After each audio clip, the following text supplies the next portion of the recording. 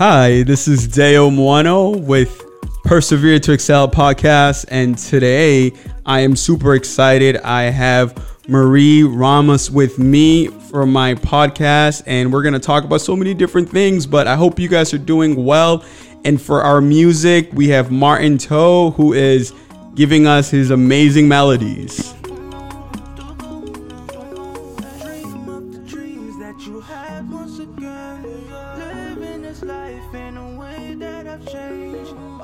All right, Marie, thank you so much for joining me today. How are you doing?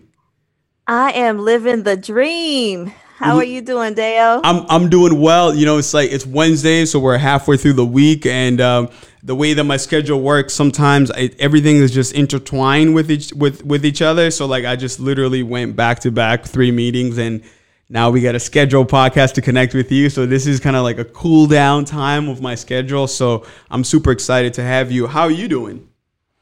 I'm great. Had the day off from my day job and was helping my kids doing their remote learning today. So playing the mom role today and taking care of business like we always do. No, 100%. I think that's part of being a parent, right? Especially with everything that's happening now.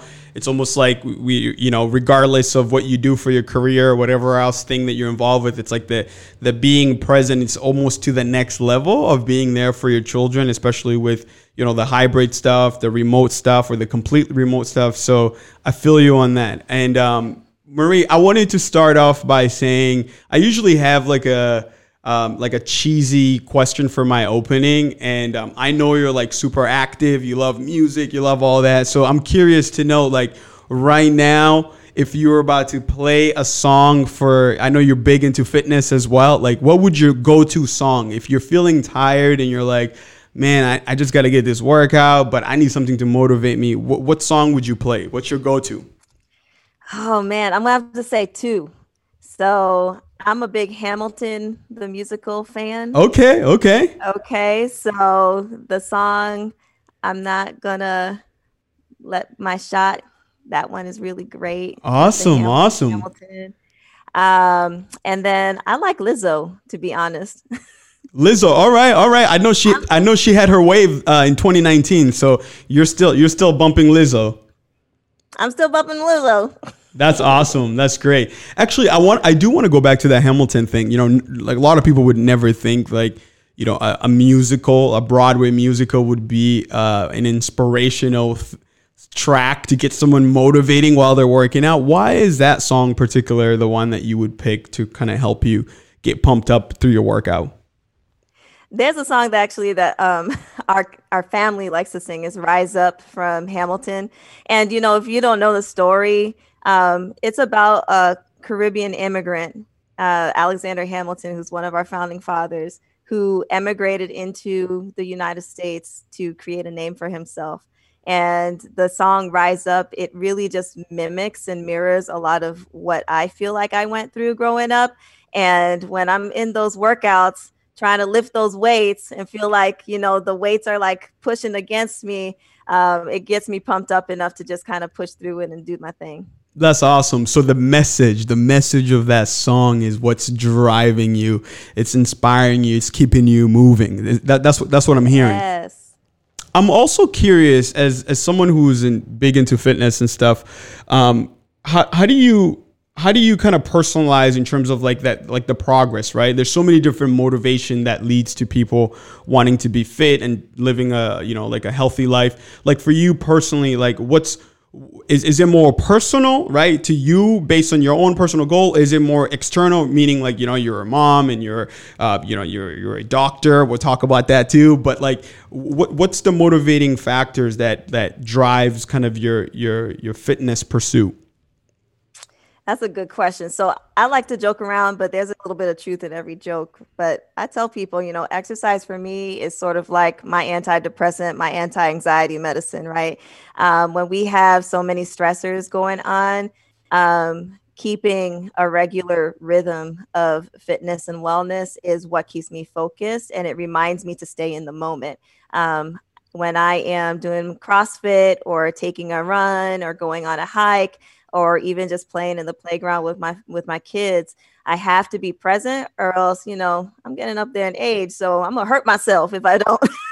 So I think that's really the biggest thing. It's, trying to have like tangible reminders of being present in the moment and not sweating the small stuff. Thank you for sharing that. That's really cool. So it sounds like there's a combination of different motivating factors that's actually contributing to that pursuit. And I wanted to dig deeper on that, but we'll come back to that hopefully throughout our conversation. Please just let my listener know a little bit of who you are, right? Like, who are you? What do you do? And how do you find yourself in the community that you're in, right? We're here, part of this podcast. I'm in New Hampshire. I live in Manchester, New Hampshire, and New Hampshire is a very interesting state. And so I'm curious to know from your perspective, as you tell my audience a little bit of who you are. I'm just curious too around where are you? Like, why'd you decide to be where you are now within the community that you're in? Yeah, for sure. So, I am a first generation Haitian American. I was born in Boston and raised in Manchester. So I went to junior high at Parkside Junior High, and then went to West High School on the west side of Manchester. Yep. So, that's my background. And, about 20 years ago, that's when I kind of learned about who I was in this space in New Hampshire, and then decided to leave for college. And as you said, I went to medical school to become a family doctor. And my husband and I, after starting our family, we decided, we needed to set roots. We wanted to be more accessible to our loved ones on the East Coast. And, in looking at where we felt we could create the most impact, we were drawn to look back at New Hampshire. The schools here, for our kids, having a small town feel, but having accessibility to the amenities of a city. But what was most interesting for me personally was the social and the political kind of milieu here in the state of New Hampshire. It's a small state, which means that you can know the people that make the laws, that make the policies. And that's something that is really important for me as being an advocate for my community and the people that I serve. So all of those things just kind of fit. And when we came to visit again as adults, my husband and I, with our kids, we just said, this place felt like home.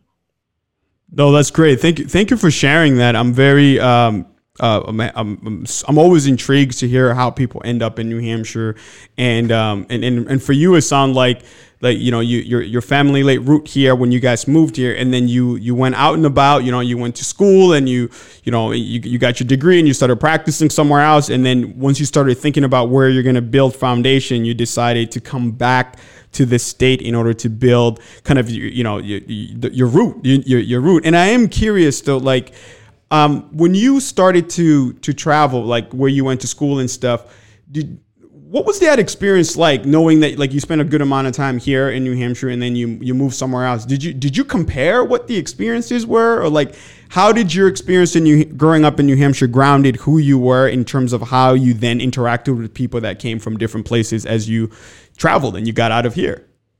Yeah. So like I said, I grew up a first generation American, which means for me in the home, I was Haitian. I spoke a different language. I listened to different music. I ate different food. My family is loud. We wear our emotions on our sleeves, but having that experience grounded me in my ethnicity as a Haitian American. But it wasn't until I went to college in the Midwest in St. Louis and then grad school in Cleveland, Ohio, that's where I started to recognize my identity as being Black in America and what that meant. Up until then, I was very much surrounded by my friends, my family in the same kind of cultural context. And I didn't recognize the like the nuances and I didn't know the history of blacks within America. That wasn't necessarily part of my understanding. And so Yep. when I went to college, that's where I started to understand, like, black fraternities and sororities. I had no idea what that was and what that meant. I took a black history class and I was like, man, the richness of black culture within America was so vast. And then getting the ability to meet other Caribbean and Latino diaspora Yep. through my undergrad and what, I mean, that was enriching for me in so many ways, just to understand that there was a complexity behind my roots that really grounded me, and it helped me to become even more proud of who I am and the beauty that that my family and my heritage stands for. So, Oh, thank you so much for sharing that. I'm very fascinated around, like, why did you choose to pursue, being a doctor, right? Like, it takes a lot of discipline to want to, make that commitment to say, hey, this is the pathway that I want to take. I'm just curious, like, what influenced you? When did you get to a point where you say, this is exactly what I'm going to pursue, and I'm willing to endure all the different moving parts that it takes to become a doctor? yeah, you're right, man. Actually, I was pretty young when I decided I wanted to be a doctor. So, when I was growing up, I had really, really bad asthma growing up. And my parents, they both smoked. And so I was like, man, why can't you quit smoking? And so my parents were like, you're little, you don't understand these things. And so what I ended up doing is somehow, some way, I got connected with the New Hampshire Lung Association when I was like 12 years old. Wow. And I became the youth spokesperson for the New Hampshire Lung Association. Oh my gosh. And so what happened was, my whole drive was I wanted to get my parents to quit smoking. And so what I did was, that required me to be in PSAs, commercials for the State Lung Association. I was on the radio. I was going around to like different schools and like going to Capitol Hill, talking about my experience as an asthmatic, all this. And finally, after I was like, I think I was on WMUR or something for a fundraiser. And finally, my mom was also on the interview with me. And she said, after the interview, she said, well, look what you did. Now I can't smoke anymore, because then I'd be a hypocrite. But what I realized was the power of being an advocate for health. And when we have our health, then we can become the best form of ourselves, even at that age. And so, I realized that, if I could have an impact on families like mine that come from that maybe society doesn't really expect much out of, and if I can be a representation to those families, then I could change the foundation of communities. And that's what I wanted to do as a doctor, as a family doctor. And it sounds like that engagement and interaction and the opportunity you had with the New Hampshire Lung Foundation kind of ignited that even more. It sounds like that. Yeah, it did. What it showed me was that I could be young and I could still make a difference. And that fed my curiosity enough to push beyond, maybe even what the statistics would have said for me otherwise. So that got me to be a doctor. But then what really sealed it for me was in high school. I was looking at colleges, and my high school, advisor told me that maybe I shouldn't look into medicine. I may not be the right cut to be a doctor. And I said, oh, really? Oh, man. Let me show you. So one thing you'll learn about me is that if someone tells me I can't, then I am very, very determined to make sure that they are wrong. Wow. And I feel like so many people reach that point, especially from minority communities. And this is not just isolated to people of color that get those feedback where someone's like, oh, you want to be what? But I do feel like sometimes it gets the impact behind what those other folks say in terms of what our capacity is or what our potentials are. You know, I feel like sometimes it's really even more critical because you might not have an opportunity or a lane for someone else to contradict or challenge a certain perspective that's detrimental to you. And that's so fascinating that, you know, you took that and wanted to kind of use that as an energy to say, hey, I'm going to prove you what, like that. No, this is something that I can deliver. It's so interesting to hear that because even for me personally, I remember my freshman and sophomore year, I was, like an honor roll student. My junior year, everything just tanked. And I used to have this advisor from, I don't want to call the organization because people know the organization.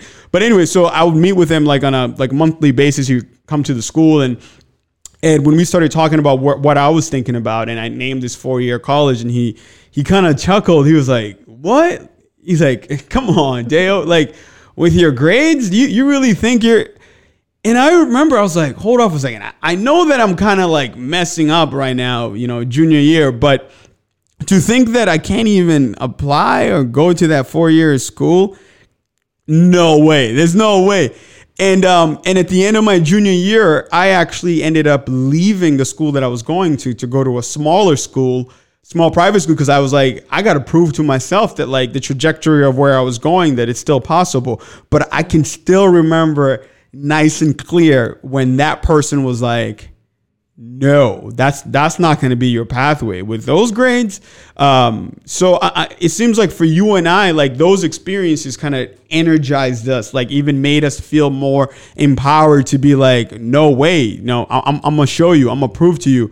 But the sad part is for some other folks that they actually take that narrative. It becomes like they actualize it and they're like, oh yeah, you know what? Like, what am I thinking? I'm going to be a doctor? Like, forget that. All right, maybe let me find something else that's more sustainable, that, you know, it makes sense based on whatever the criteria that are playing at the time to influence you. But thank you so much for kind of like for talking about that. And I think in a lot of the work that I do when I do these interviews, like I want people to be able to share those moving parts, because a lot of times everybody wants to stay at high level, right? I did this, I did that, and then that happened. But the reality is life is so much complex than just kind of the highlight that we see, you know?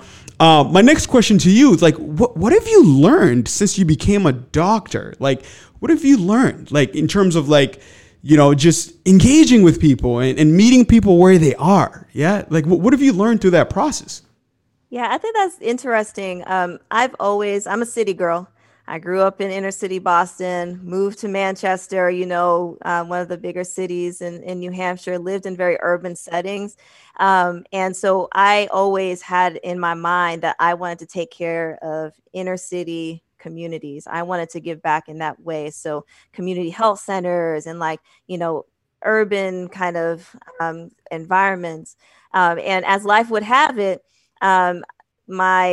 our trajectory, my husband and I landed us right before moving here to New Hampshire in a very small rural town in the mountains of California. I'm talking about, 3,000 people, smaller than my husband's high school. Wow. And one stoplight. You can get anywhere in 5 minutes. And I became a small town family doctor, taking care of a whole county, So everybody knew you. Oh, yes. They had to. Right. And if they didn't, I would see them in the ER, then they would know. But that was interesting. I spent almost 6 years working as a small town family doctor and working with, a lot of communities that are similar actually to New Hampshire, predominantly white, kind of working class. So what that taught me, though, was that poverty has no color. Poverty is non-discriminate, and need and the human necessity for community and the desire to be understood and heard is universal, that we are much more similar than I think we are. And when we boil things down to a human experience and we take away those layers of history and tradition, and we boil it down, people are people. And I think that has been the biggest thing I learned so far as being a physician is just listening to people's stories and understanding that, you know, no matter how different we may seem to be, there is always something that we can learn and become better together from.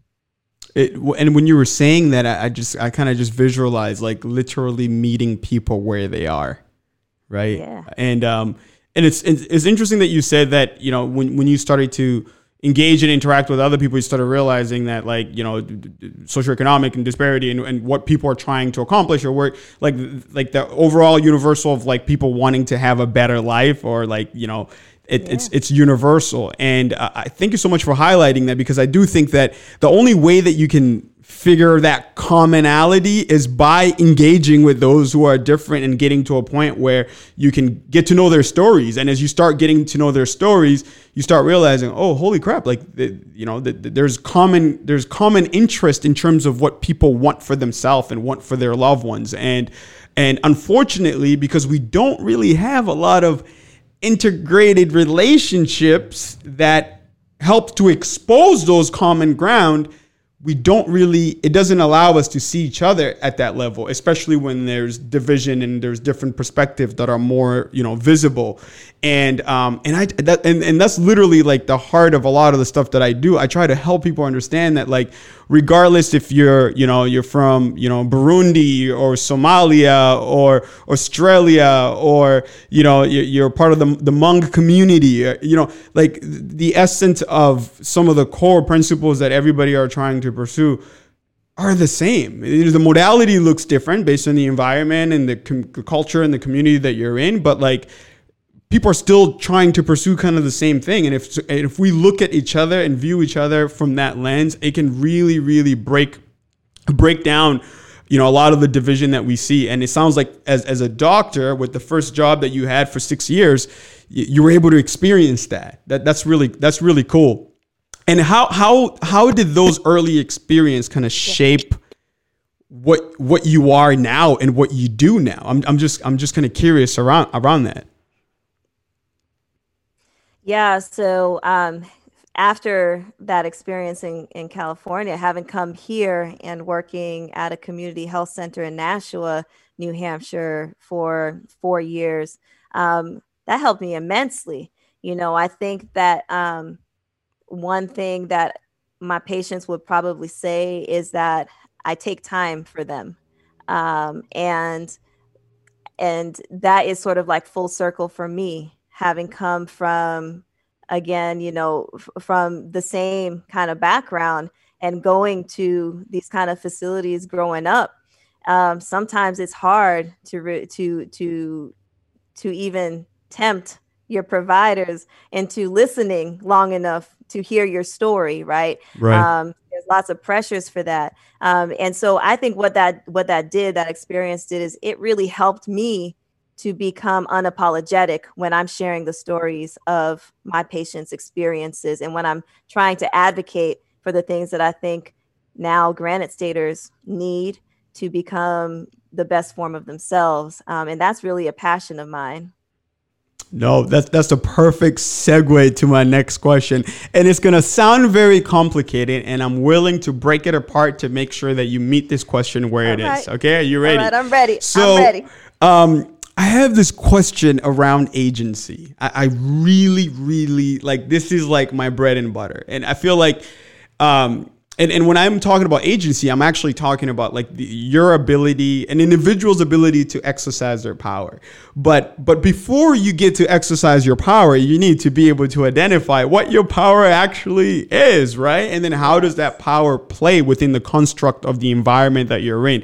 And then it comes back to actually, then how do you exercise it? So I am so fascinated with that. One of the reasons why is because, like, I actually feel like my theory around what's playing in our society, socially, the division that we see, it's not that, you know, the conflict is happening more frequently, right? Or the friction, whichever way you want to define those friction, are happening more frequently. I actually think the causation of the friction is actually agency, is that people feel that they have power to be able to, one, advocate for themselves, advocate for the experience that they have, but also be able to bring to light unjust things that are occurring around them, that they feel like, man, because I have power now and I have different mediums to be able to express myself, I can express it. So that's like my little theory. And when I do a lot of training with organization and groups, I always say, hey, like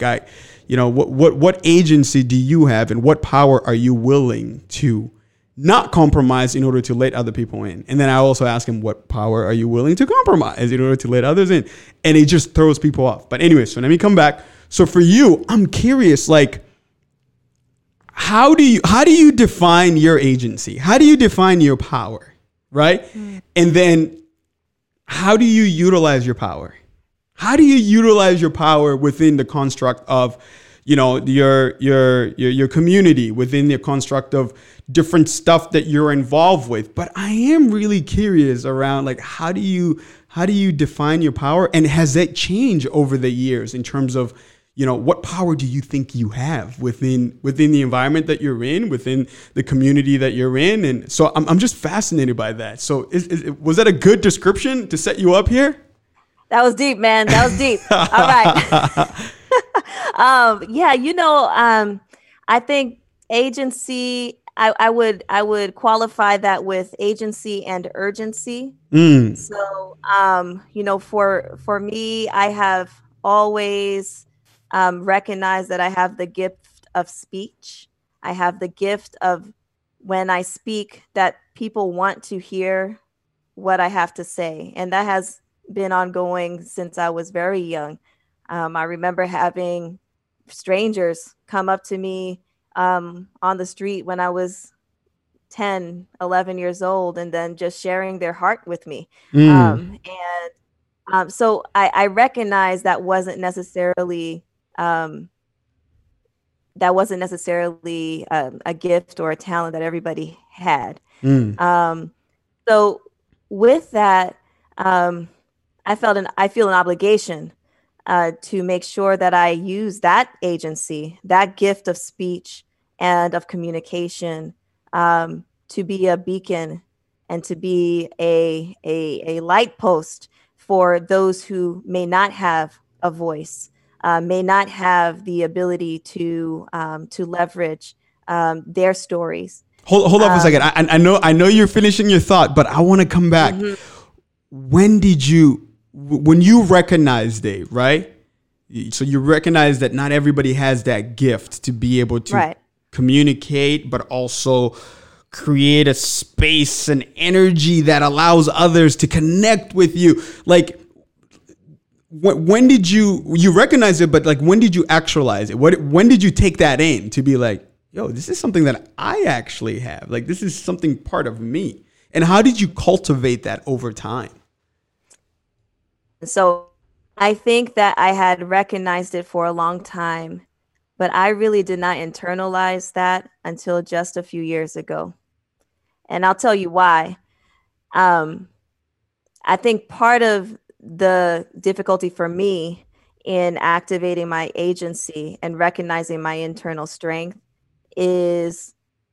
are the narratives that were pushed on me about who and what kind of roles I should be playing as a Black woman, as a young physician, as a young entrepreneur, as a leader. So a few years ago, I recognized, and maybe I think what spurred it on actually was the recurrencies of deaths of unarmed Black men and women in 2016, 2017, that really pushed me to internalize the fact that I have inner strength.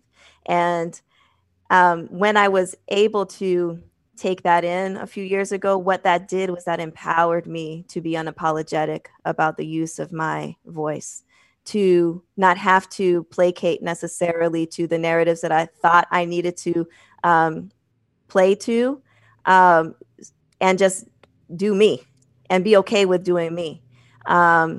So I think that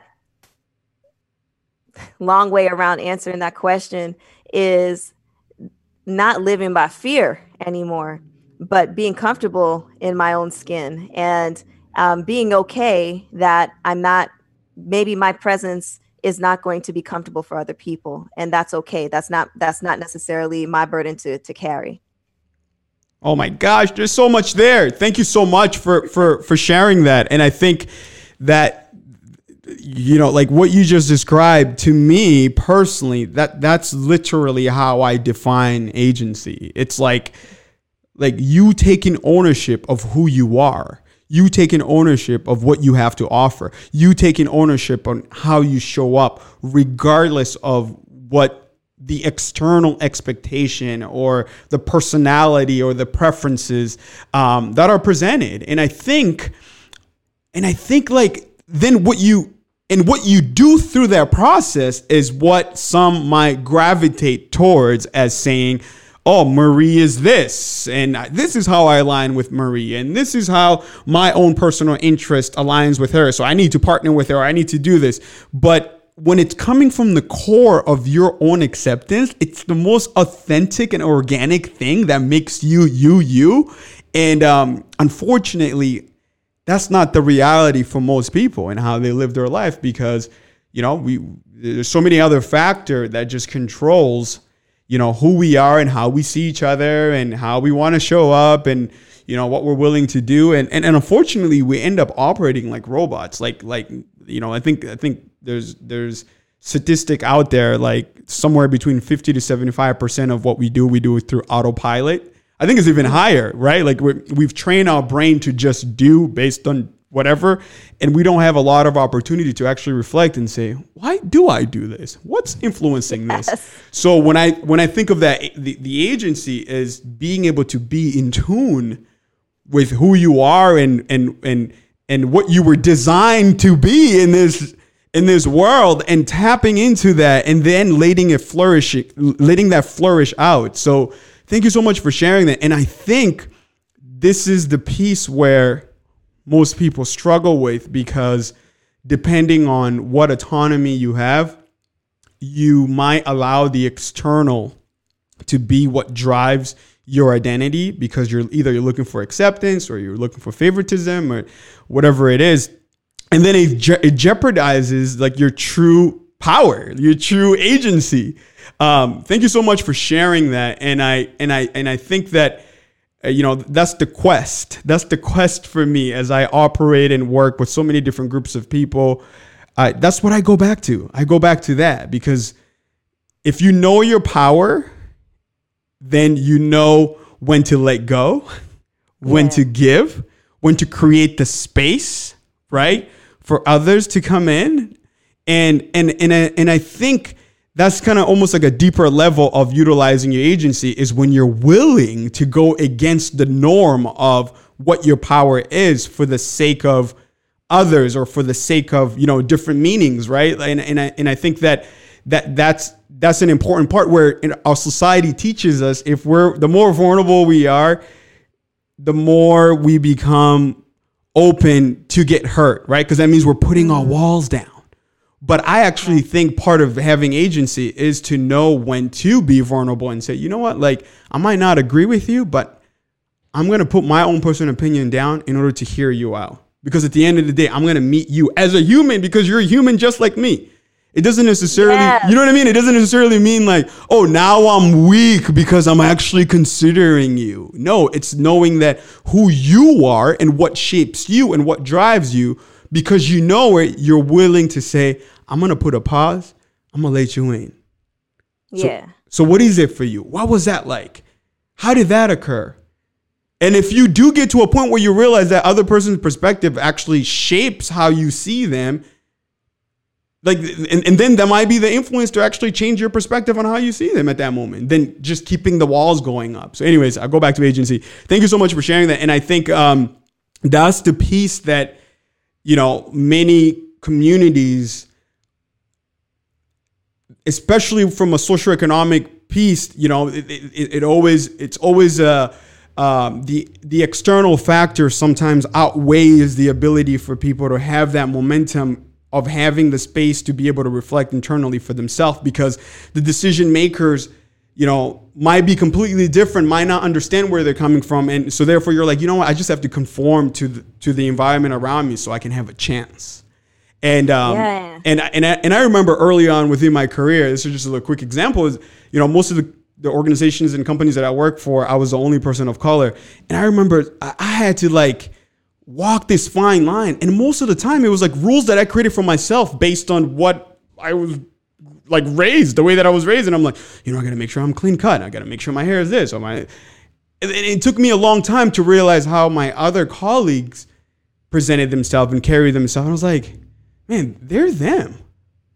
I remember even at one point, someone's like, oh, Dale, you teach dance. I was like, whoa, no. This is a corporate space. You don't need to know that I teach dance. Because I felt like they would be like, oh, so you're just a dancer, huh? Oh, you know what I mean? So it's right. But then I'm like, holy crap, the reason why my creative thinking and my problem solving is so different than most people, because I tap into the same brain that utilize creativity when I'm choreographing. That's actually a strength. So you got to take ownership of, if you're a dancer, you're a dancer, Dale. You don't have to be afraid of that.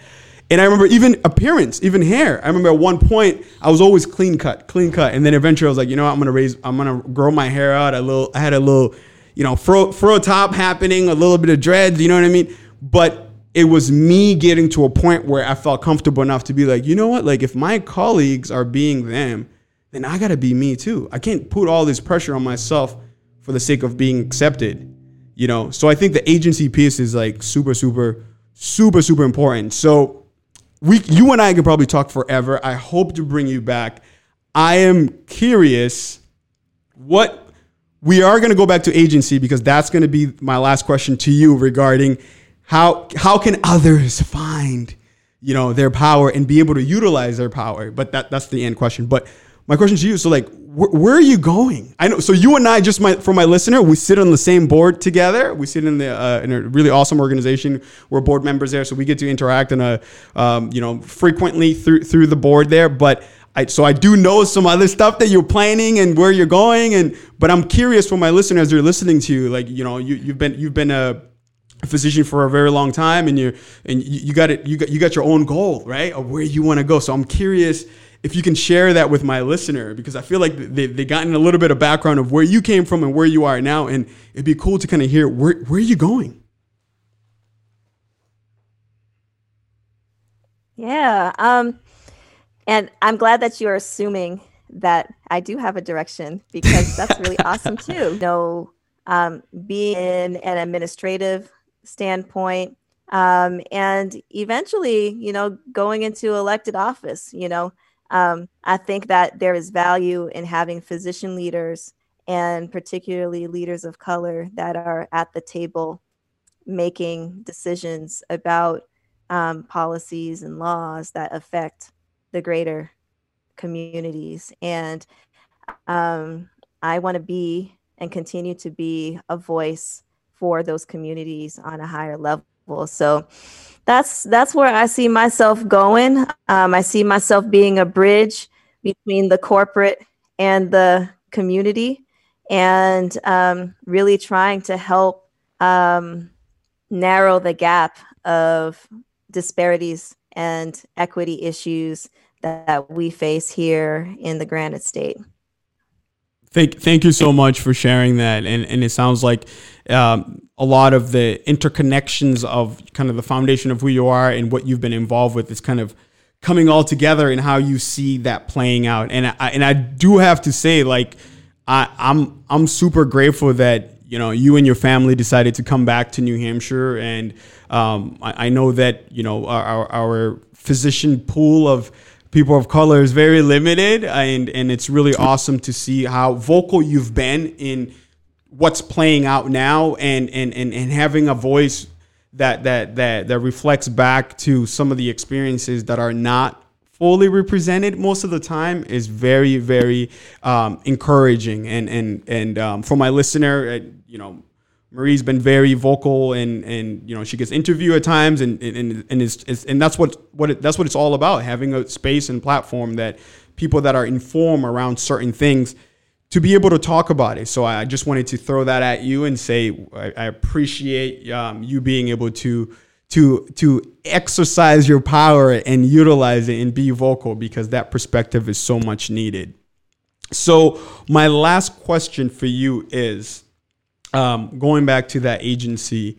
I know I kind of asked it before, but I'm going to ask it differently.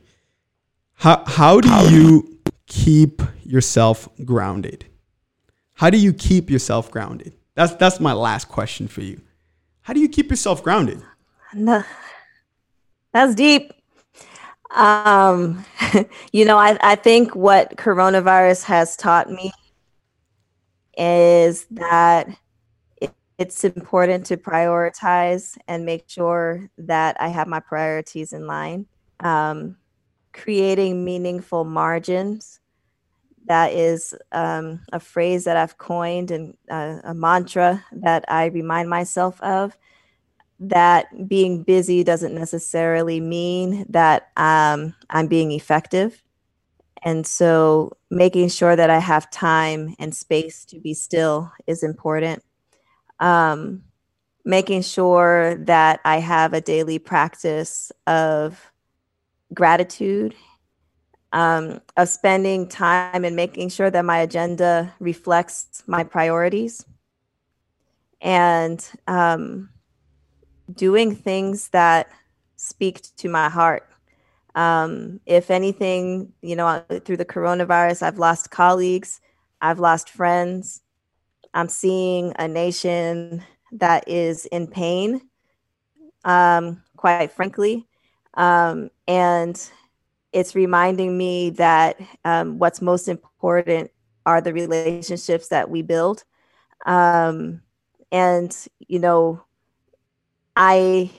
If I get too busy trying to build my resume instead of my legacy, then I'm moving in the wrong direction. And so whatever I do needs to be in alignment with, like you say, that agency, and needs to be in alignment with the priorities that I have for myself as Marie. Wow. Thank you so much. I know I have to get you back. We have so much that we can talk about, and we'll definitely make that happen 100%. And for my listener, Marie, she joined us today. She was able to be honest and just chop it up with us. And by the way, I didn't send her any question prior to the interview. So this is right off the top. And the coolest thing is it's her experience. So I hope as you heard her story that it inspired you. And thank you so much for coming on this podcast again, Marie. And I like to end it with persevere to excel is the theme. If you're listening and you're struggling, you're going through a hard time, you got to remember, like, it's important for you to have that reflection of who you are and what shapes you. And we all have our own different belief in what we believe in. Some of us are religious, some of us are not religious, but whatever it is, it's important to find what grounds you. So persevere to excel. Thank you so much. Thank you, Marie. Thank you. See you soon. Thank you.